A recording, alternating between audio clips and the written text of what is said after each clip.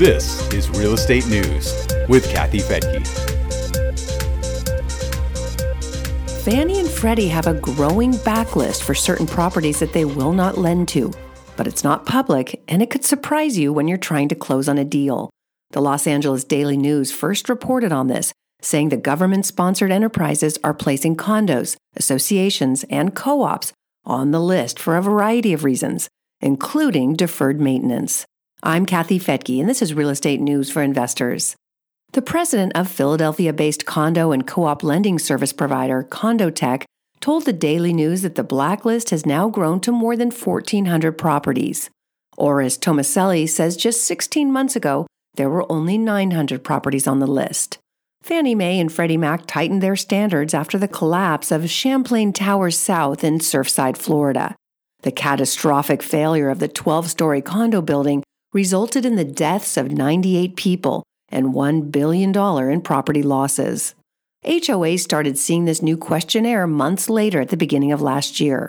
According to Daily News, Fannie and Freddie are using data from a questionnaire to determine whether a property has deferred maintenance, structural issues, or a lack of funds or insurance to cover needed upgrades or repairs. The questionnaire has been controversial. It was first introduced last year. Other than questions regarding maintenance and upkeep, they also include questions that could presume future liability for any deficiencies. Questions like, is the HOA or cooperative corporation aware of any deficiencies related to the safety, soundness, structural integrity, or habitability of the project's buildings? The Orange County Register reported on a survey by the Community Associations Institute that shows 89% of the participants felt they might be held liable in the future because of questions they didn't know how to answer. Almost as many also feared liability exposure because they refused to answer those questions.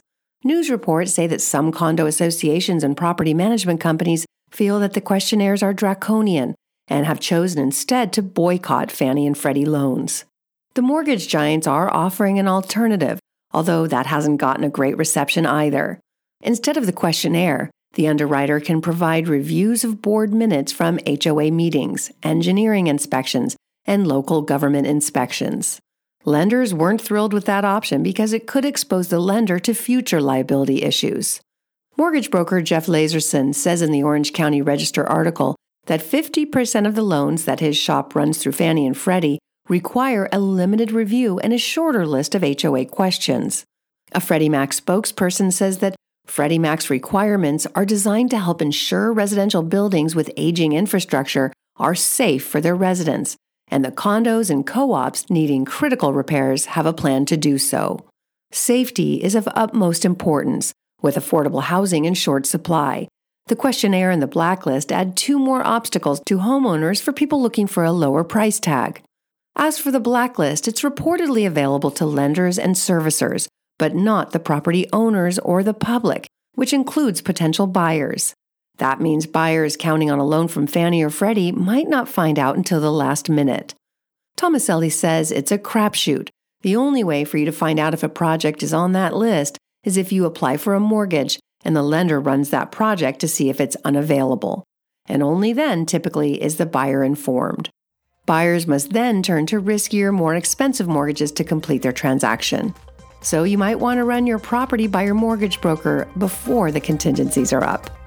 You'll find links to articles about the Blacklist and the HOA questionnaire at newsforinvestors.com. I'm Kathy Fettke. Thanks for joining me here on Real Estate News for Investors.